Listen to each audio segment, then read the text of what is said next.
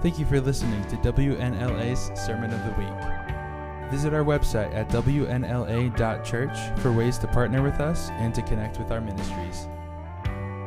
Here is this week's sermon.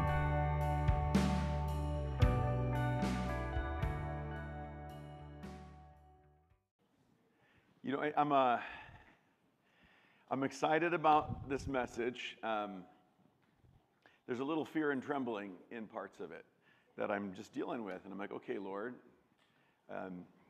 I'll say yes anyway. Last week, I want to start here where we were last week. I shared a story. We were talking about God's generosity. Can anyone say God is more generous than you've ever understand? Amen. Jacob, forgive me, I shared this story, and I know you won't mind, about Jacob's grandfather passed away. He was a principal at the high school all through my years. Wonderful guy, worked hard in the district and all of these things. Took Jacob and his sisters in, and wonderful guy.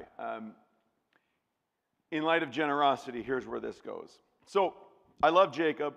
Met Jacob throughout high school, and gladly, poured my life and just enjoyed chatting with him, and became a great friend of my son Josiah. And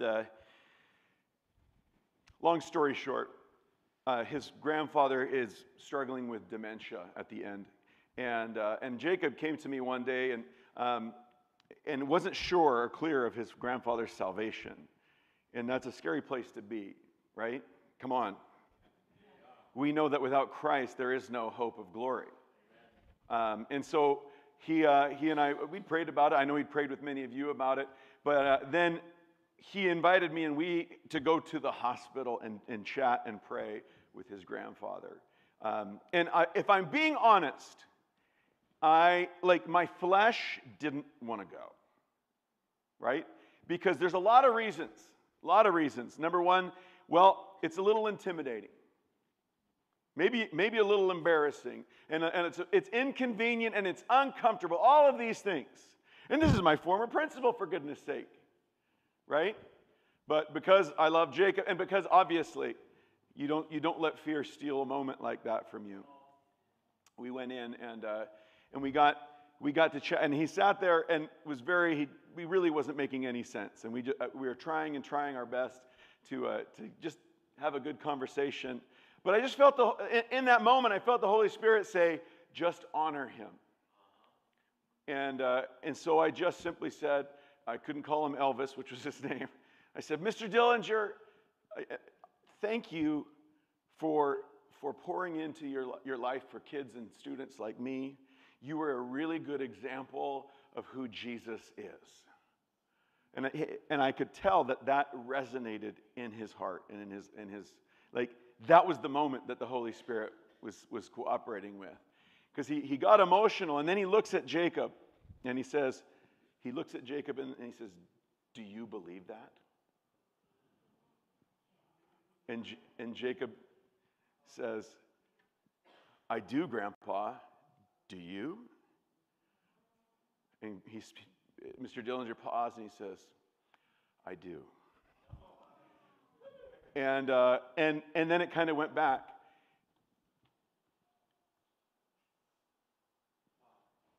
It just, this powerful, first of all, I want to honor a grandkid who was desperate enough to be inconvenienced and embarrassed to go talk to Grandpa in the hospital.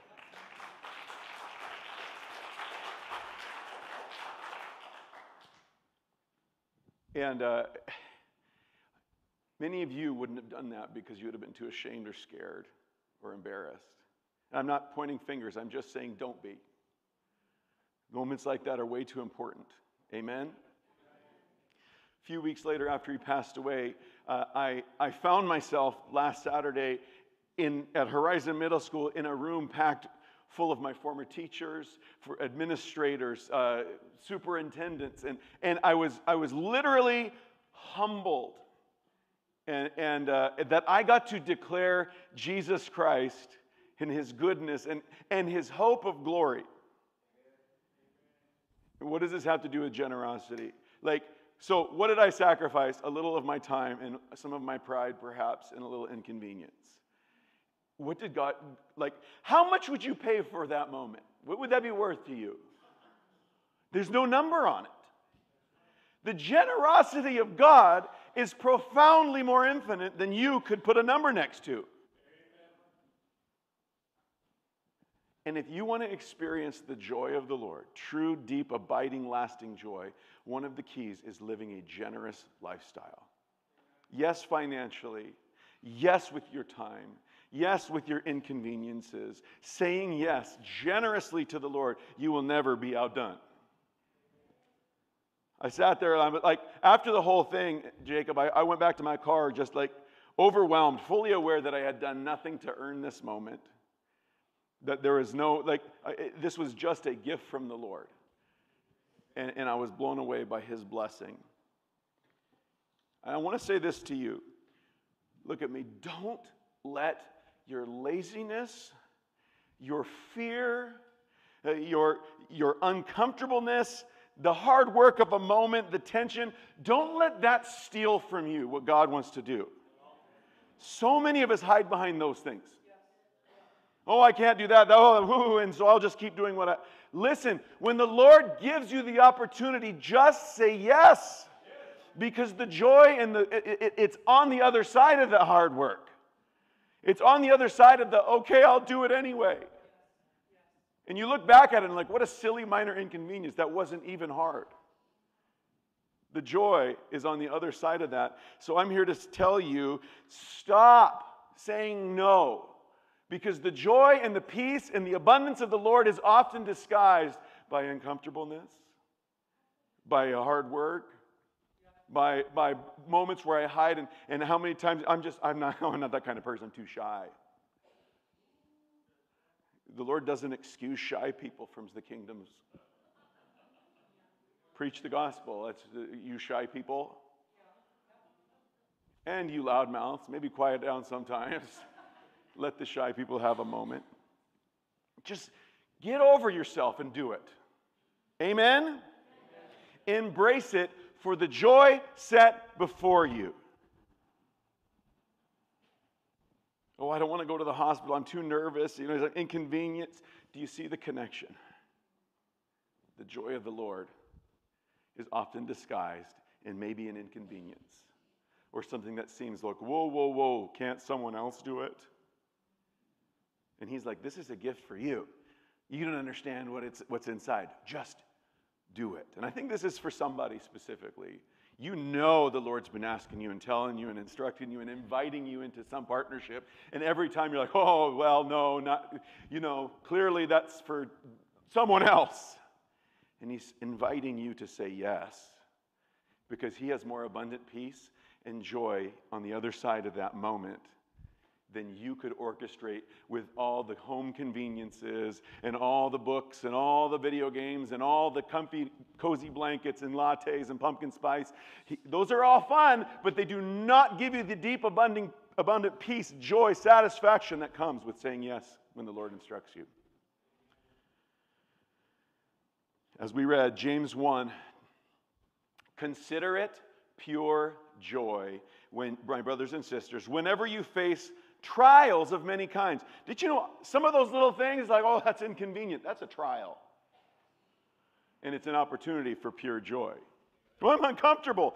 Your uncomfort isn't, the Holy Spirit is your comforter because He knew you'd be uncomfortable. So do uncomfortable things that require the Holy Spirit.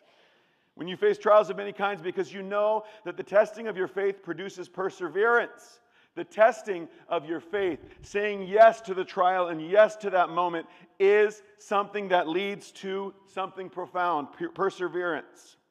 You need to say yes to perseverance so that perseverance can finish its work and you may be mature and complete, not lacking anything.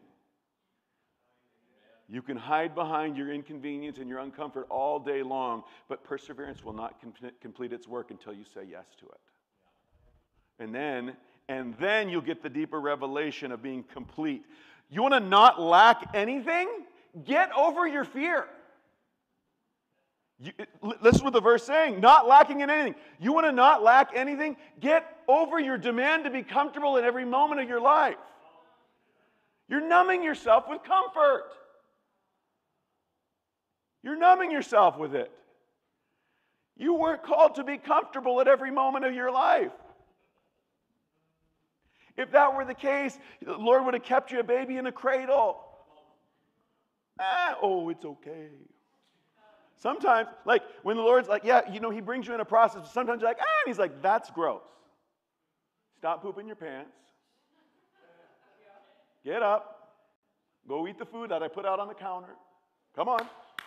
For the joy set before you, stop and get up and do and go. Be. And you will lack nothing.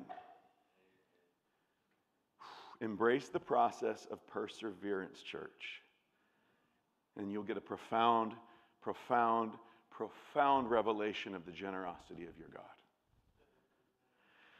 Okay, that was just review. I want to pivot here today. This will be the last day of our Joy Set Before You series. We could go on and on and on and on, but we're going to pivot next week.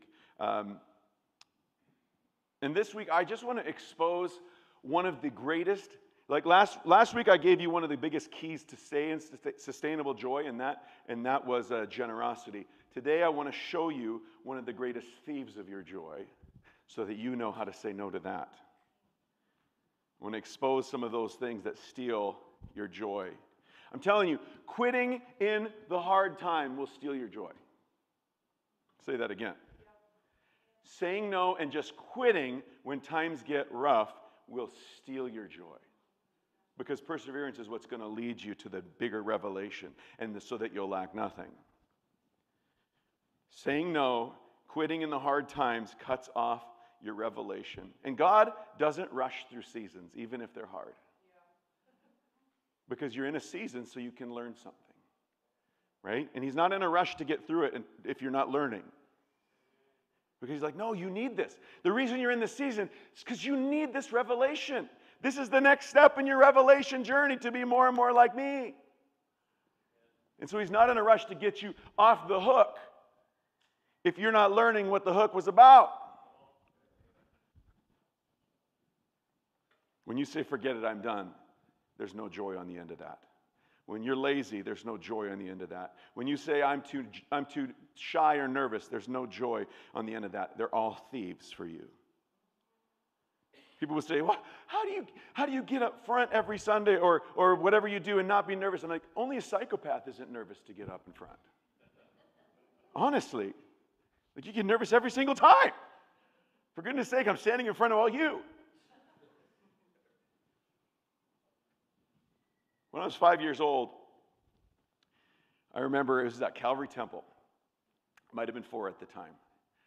But, and I've told this story before, but I remember my Aunt Karen was the kids' director, and she was getting all the kids ready to do their Christmas musical and to get to be angels. And I'm sitting there in the front pew, and she looks and she's like, Andy, do you want to come up? And I think it was a shepherd or an angel. And I desperately wanted to. But I crawled under the pew and hid. Because I was scared. I was nervous. I was petrified. And she didn't make me. She just said, okay. And she went back to directing. Now, deep down, I was wishing and I was hoping that she'd come down there and grab me and say, get up there. She didn't do it. I remember watching that kids program from the pew. And watching, afterwards, my older brothers, of course, getting the candy, and they had so much fun doing it, and I didn't get any of that fun. I was robbed. What robbed me? My own fear. And I remember that was a moment, there was a pivotal, it was a defining moment in my life, because I'm never going to miss out again because I'm afraid. And so every time, it's probably why I ended up doing lots of plays and stuff, because I'm like, I'm in. And I'm telling you, if you've ever been in a play or on a sports team or given a speech or something, it's scary, it's freaky, getting up there, but there's this bliss that comes after it from doing so. In fact, the fear, the nerves, and the shot, all of that makes the other end of it even more thrilling. Fear, they're going to steal your joy. There's a deeper, abiding joy available for you. This may be for somebody. Shyness is robbing you of joy.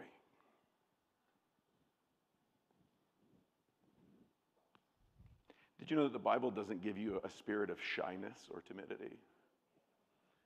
The Lord He's not gifted any one of you with shyness or timidity.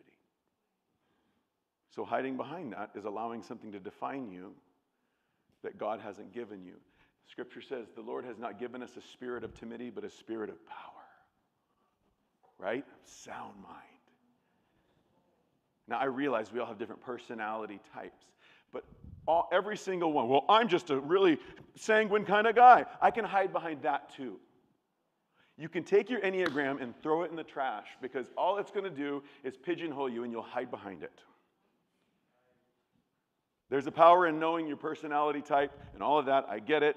But if it becomes a hiding place for you, it's trash. I don't do those kind of things. That's not how I was made to be. Garbage. Because if the Holy Spirit tells you to do those kind of things, it doesn't matter what your personality type is. Look at Gideon. He hid. He was hiding. And the Lord's like, you're a mighty warrior. And he's like, no, I'm not. Scripture is full of people who had to go against their personality traits to do what God's calling them. In fact, I love the fact that God often calls you opposite of your personality trait. Because there's profound power in understanding that in my weakness, He is made strong.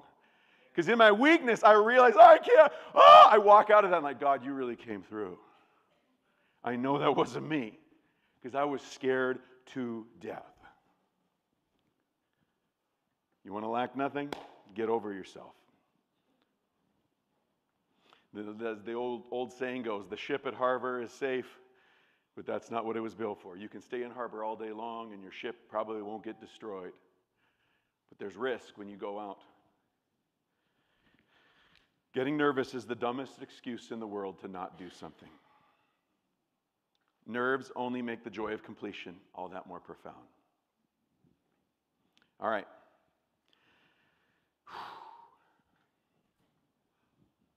I need to skip forward here. You want next level joy? Do what you're afraid of. You want next level peace? Do what God's calling you to do, especially when you're scared to do it. You played a video game, I got the new Mario game. Every level gets progressively more interesting, but I don't get the fun, interesting things like the rhino running after me if I don't complete the previous level. The Lord's taken you on a journey to level up, to level up, to level up, to level up. You're never called to stay at level 2 and just abide in level 2 for the rest of your life. You level up until the day you die and ultimately level up. Glory to glory is what we're called to do. All right, focus.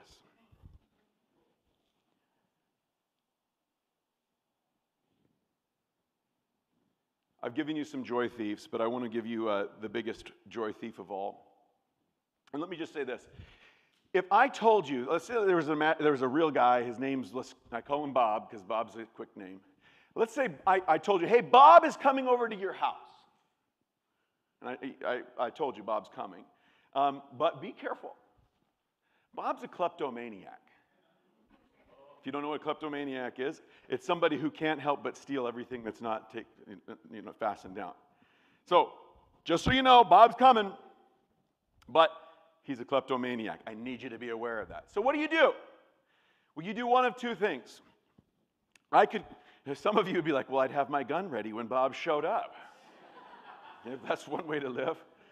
You would at the very least, tie down, put valuables in the safe, fasten things down, batten down the hatches because you knew somebody who couldn't stop stealing is coming to your house, right? I'm about to tell you the name of a thief, one of the biggest thieves that wants to steal your joy. And I want you to treat it like Bob the kleptomaniac. Take it seriously and understand that it's real. The thief, one of the number one thieves. This would be on, if you went to the post office where America's top 10 most wanted, this would be on your top most wanted list in the police department. And that thief is this word, shame. Shame. Shame. Let me just say this. Shame has created more hiding places than almost anything else. When we were created, human beings, we had no shame. We walked naked, all right? And you're like, what? We did. Adam and Eve were naked and had no shame. As you know, as soon as they ate the fruit, as soon as they sinned, what is the first thing they did? They hid. Right? They covered themselves because they knew they were buck naked. And they were super crazy ashamed. And they hid. Now, if you've ever played the game hide and seek, like the object of hide and seek, like you kind of secretly want to be found. But found last, or at the very least, it's a game, right?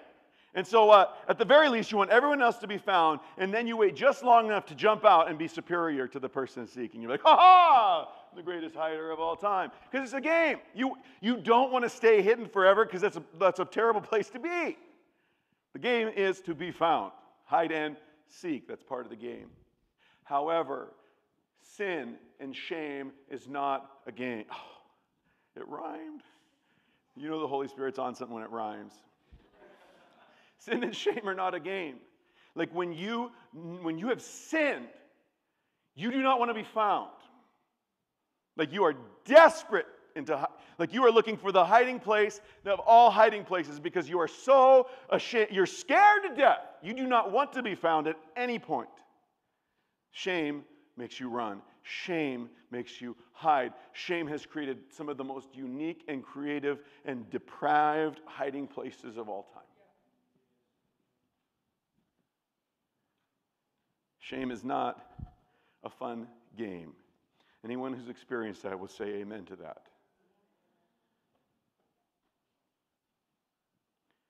I went to, when I was teaching in high school, I got to school a little bit early and I dropped my pen. I was getting the classroom ready for my English class. I bent over and my whole back side of my pants split, like boom. Oh, and there's nothing more terrifying. Had it been a group of adults, I'd be like, ha ha ha, let's do it. It was teenagers, all right? So I tied it around like this, I needed to hide. And I ran, I didn't even care. The class was going to start in about 3 minutes. Like, I ran to the office and I told the principal, I'm out. I will be back.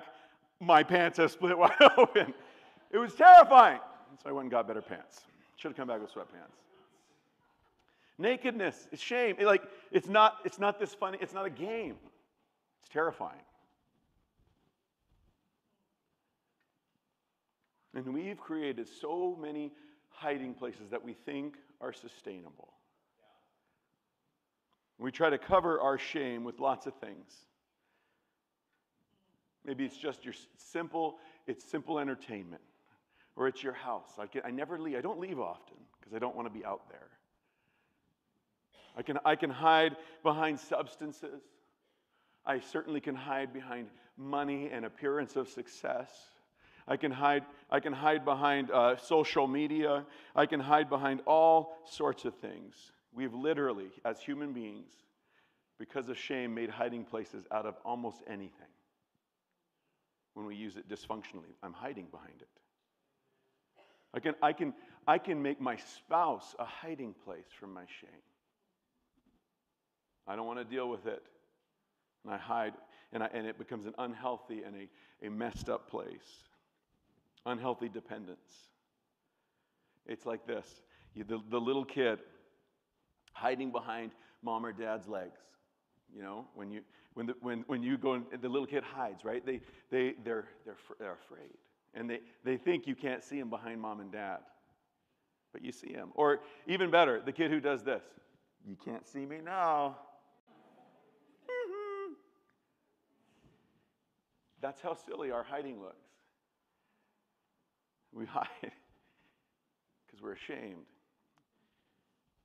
And the problem is that this kind of hiding robs all joy out of your life. Hiding, look at me, hiding always steals your joy. That's shame's number one goal in your life. It's cute for a kid, but it's a bad look for you.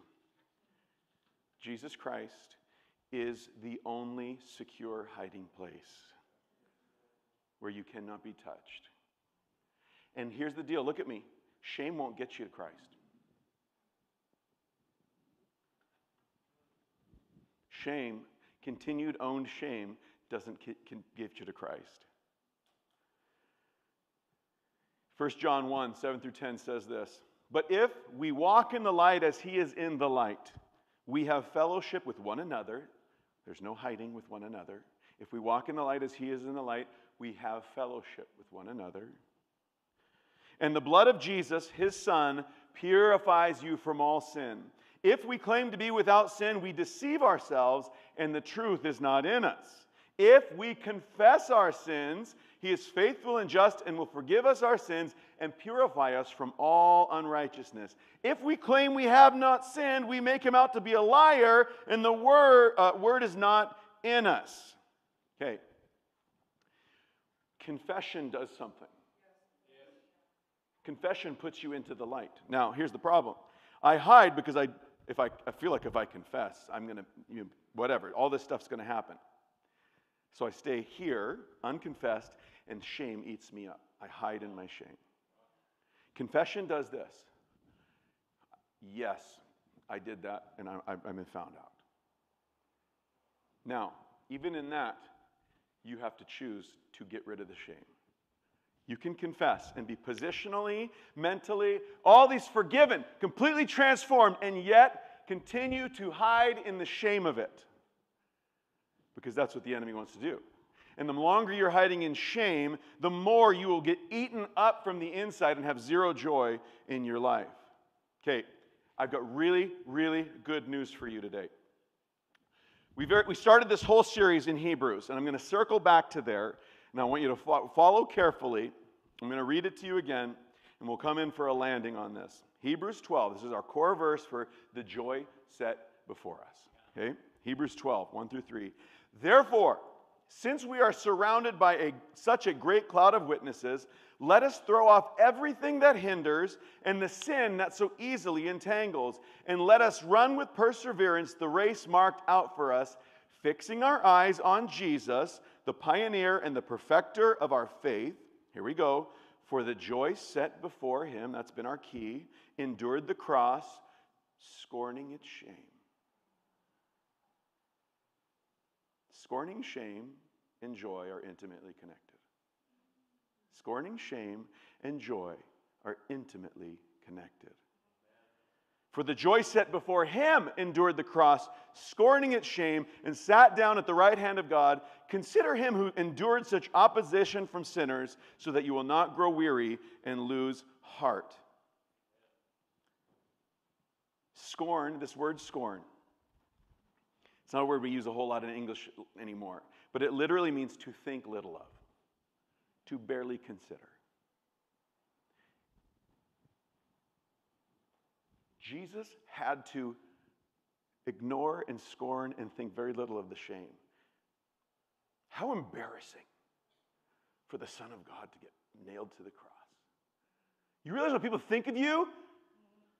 They're calling you, and not only that, everything you've ever done on him. How embarrassing.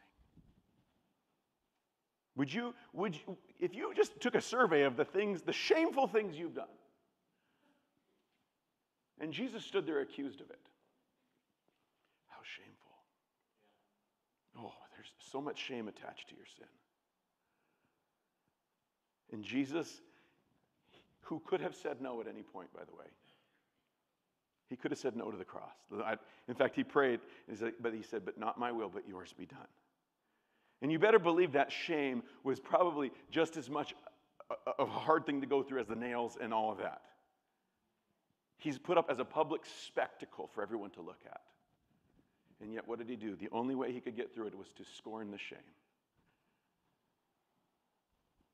Who scorned the shame. Why? For the joy set before him. Shame could have stolen that moment. Now follow me carefully here, because this might get a little touch and go. This word shame, aiskune is the Hebrew word. Aiskune. It says to scorn shame. Aiskune. The Strong says this is the definition. Now, this is really important, so listen to this definition. It says this. The literal definition of shame in the Scripture is the confusion of one who's ashamed of anything. This is going to hit you in a second here. The confusion of one who is ashamed of anything.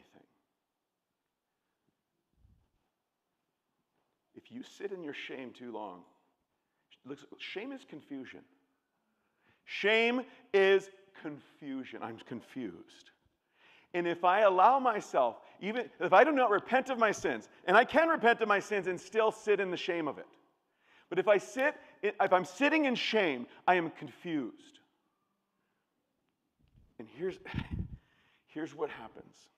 If I sit in my confusion because I'm ashamed long enough, I start to decide this is who I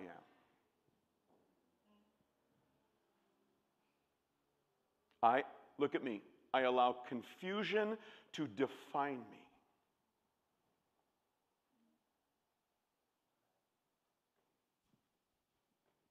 Shame is confusion. And in that state, the enemy's whispering full time. Here's the problem. If I allow my sin and the shame of it to define me, that shame attaches itself and it drags me to hell with it. Because Jesus took the shame. He took it on the cross. That's where it goes. I realize you're embarrassed. I realize this. Oh, this is so weird. It is not who you are. You're confused. Who the Scripture says you are is who you are.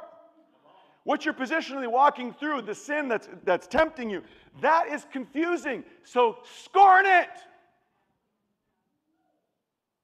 You have to scorn it. Think little of it, or it will define you.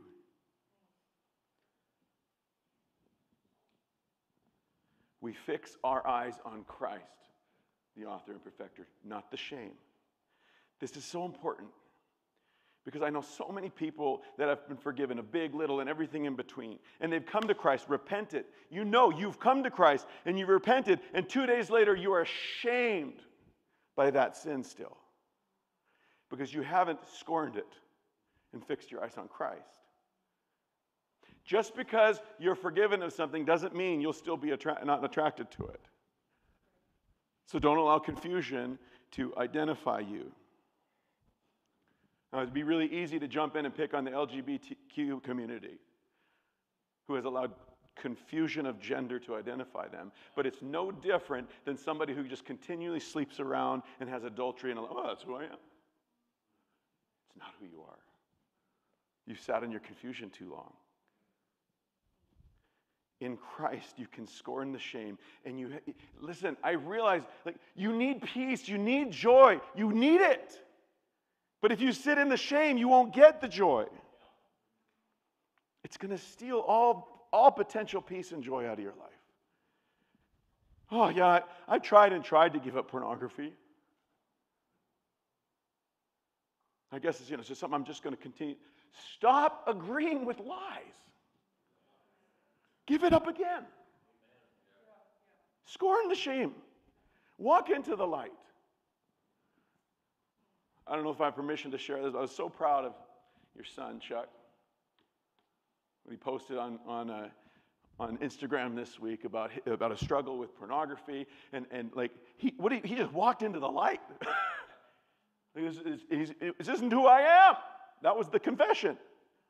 So guess what he gets? The thing is, everybody who gets caught feels so much better.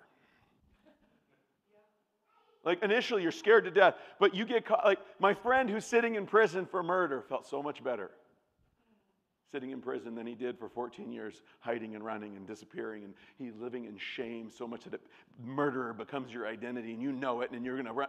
Listen, you walk into the light, you have fellowship. And you've met people who've repented and actually walked into the light. Because you could accuse them all day long. I know you did. You looked at that. And they're like, I know I did. Yeah. I'm sorry. They're humble, but they're at peace. Somebody, however, who has taken their sin and decided this is who I am, becomes very militant and angry about it when you tell them it's wrong. There's no humility there. Because there's no peace there. Somebody at peace, it doesn't matter what you accuse them of, say to them, it's okay. Because I have peace with Christ Jesus. I have joy. There are hiding place after hiding place after hiding place. And I have to say this. Only repented of sin is shameless, okay? Only sins that repented of is shameless. As I said before, your sin is shameful. What a shame that you did that. It really is. It's a shame when I've fallen short of the glory of God. It is a big, big shame. But when I repent, oh, Father, forgive me. He is faithful and just to forgive my sin and cleanse me from all unrighteousness. And then, hey, Stephanie, could you throw me that roll? And then, forgive the crude analogy, I've been forgiven. I'm going to wipe that off and flush it down the toilet. This is really shameful to have. That's why I picked toilet paper for you today. It's the hidden things. It's the shameful things. But when you've been forgiven, now you have to positionally agree, I am no longer ashamed. I'm no longer ashamed that I did that. Because I'm forgiven of it. I'm not proud that I did it, but it has no power over me. I'm going to tell you this fun little thing before I'm going to let you all take some toilet paper home today. I got enough for everybody. This is going to be your prophetic act, okay? In fact, Stephanie, I'll have you come up. You know what? Whole worship band, get up here. Let's have some fun. But I want you to play Fear Is Not My Future. You, that one, whatever that's called.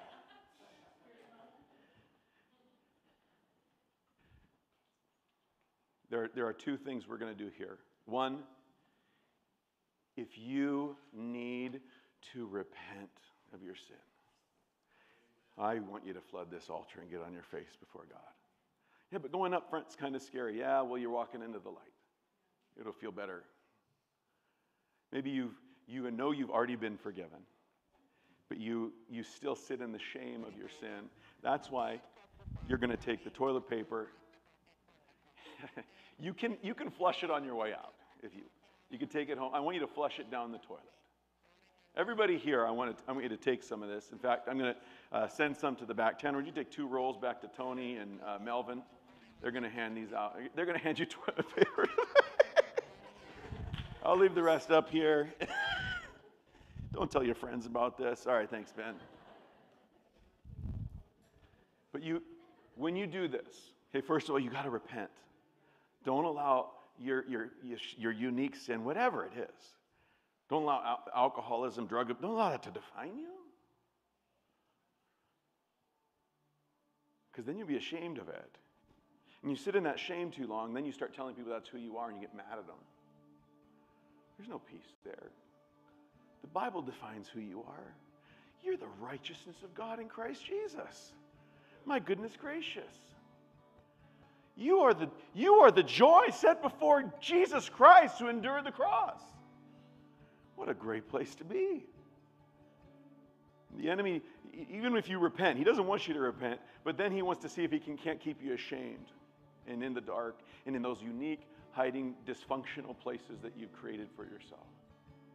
But if we walk in the light, as he is in the light, you feel like you don't have a good fellowship with each other? Walk in the light. See what happens. You'll have great fellowship.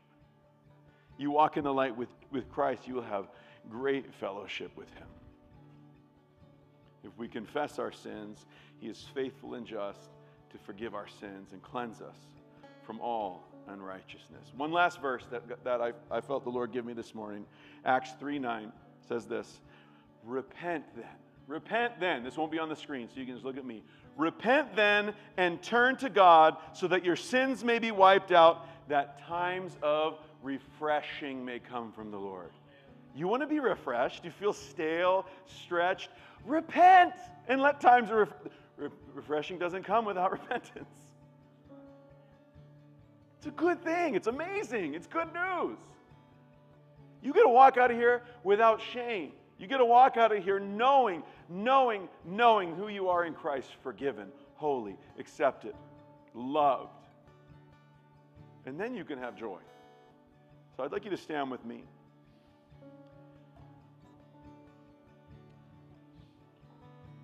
As we sing this song, come and get your toilet paper.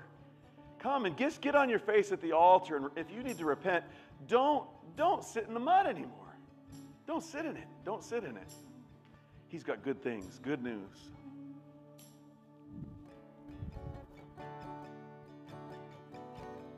Let him turn it in your favor. Watch him work it for your good. 'Cause he's not done with what he started. He's not done until it's good. Sing that again. Let him turn it. So let him turn it in your favor. And watch him work it for your good. Causes all things to work. 'Cause he's not done with what he started. And he's not done until it's good. Hello, peace. So hello, peace. Hello, joy. Hello, love. And hello, strength. Hello, hope. It's a new horizon. Hello, hello. And hello, peace. Hello, joy. Hello, love. Hello, strength. Hello, hope. It's a new horizon. If you're ready, yeah. And if you're ready for a breakthrough, just open up and just receive. Come on. 'Cause what he's pouring out is nothing, nothing you've ever seen. You've ever seen. Hello, hello, peace. Hello, joy. Hello, love. Hello, strength. Hello, hope. It's a new horizon. Hello, hello, peace. Hello, joy. Hello, love. And hello. Let's go right into it. Fear is not my future. Fear is not my future. You are, you are. Sickness is not my story. 'Cause you are, you are. Oh, heartbreak's not my home. But you are, you are. Oh, death is not the end. You are, come on. Fear is not my future. You are, you are. We declare it. Sickness is not my story. You are, you are. Oh, heartbreak's not my home. You are, you are. Death is not the end. You are. Hello. So hello, peace. Hello, joy. Hello, love. Hello, strength. Hello, hope. It's a new horizon. Hello, hello. Hello, joy. We welcome you. We welcome you. Hello, hope. It's a new horizon. Fear is not my future. Fear is not my future. You are, you are. Hey, sickness is not my story. You are, you are. Heartbreak's not my home. 'Cause you are, you are. Come on. I know Death is not the end. You are. One more time. Fear is not my future. You are, you are. Sickness is not my story. You are, you are. And heartbreak's not my home.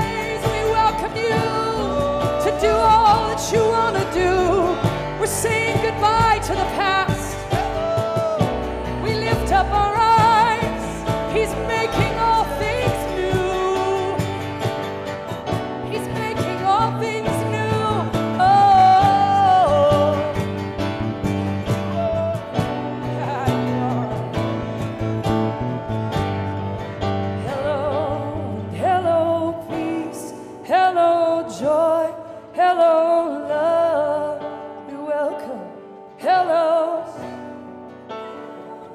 It's a new horizon.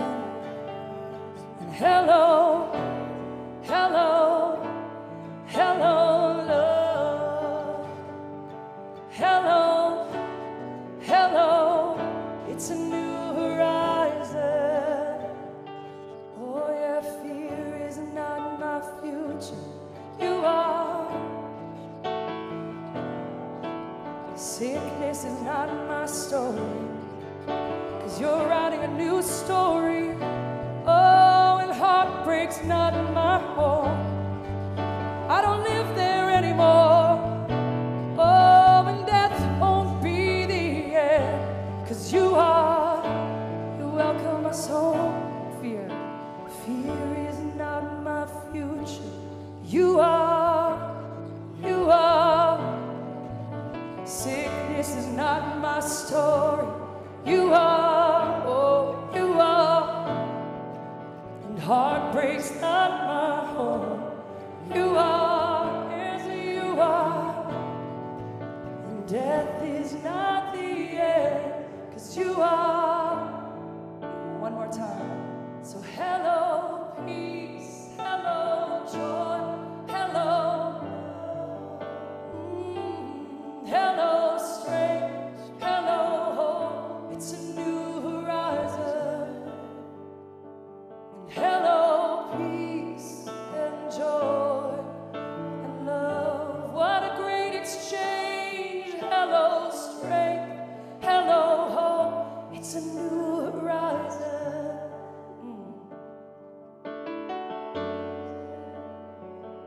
It's a new horizon. We lift up our arms. Oh,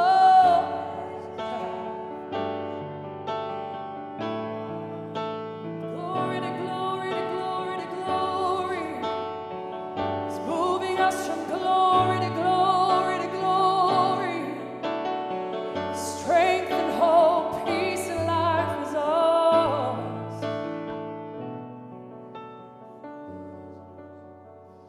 I felt really encouraged to share this story, like Andy was talking about my grandfather.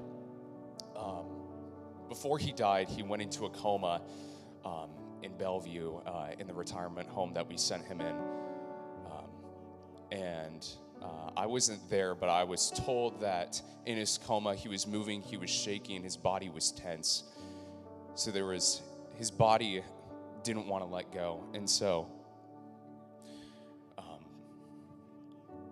few moments before he died, my grandma just held his hand on his deathbed. And she said to him, "You can be with the Lord now." And like that, his body let go. And so I say this to all of you about this story for anybody who has experienced dementia. And if free will seems very ambiguous and uncertain, that does not mean that God can still work, because he can. He is faithful, he's merciful. There's nothing that we can do. That's why we have the cross. And so, so I just wanted to share this to you, because if you're feeling ashamed or if you're feeling hopeless, there is hope. There's the gospel, there's Jesus. Put your trust in him, because he is faithful, he is good, and he will answer. I guarantee it, he will answer.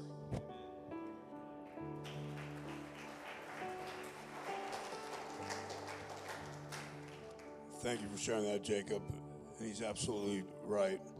You know, as we just step into the joy, you know, the Lord wants us to walk in joy. Amen. And it's a great message. And I know that you're watching or you're here, that, you know, just don't just take the words and just forget about them, but apply them to your life. Don't stay in that shame. Come out in the open and allow the Lord to work in you, and repent and surrender and walk in the fullness of joy that God has for each and every one of us. No time is greater than the time now that God wants his people to walk in joy and walk in our neighborhoods, walk where we work at, walk in our schools with the joy of the Lord flowing over to touch lives around us. Amen. And I want to say, if you're here for the first time, we want you to feel welcome. We love the fact that you are here worshiping with us, and we wanted to get to know you. And there's a couple in the back by the booth in the foyer, and we have an informational card right there in the chair right in front of you. If you'd fill that out, bring it to the back. We have a gift for you, and we just want to get to know you and love on you. And again, thank you for being with us. Have a fantastic week. God bless each and every one of you.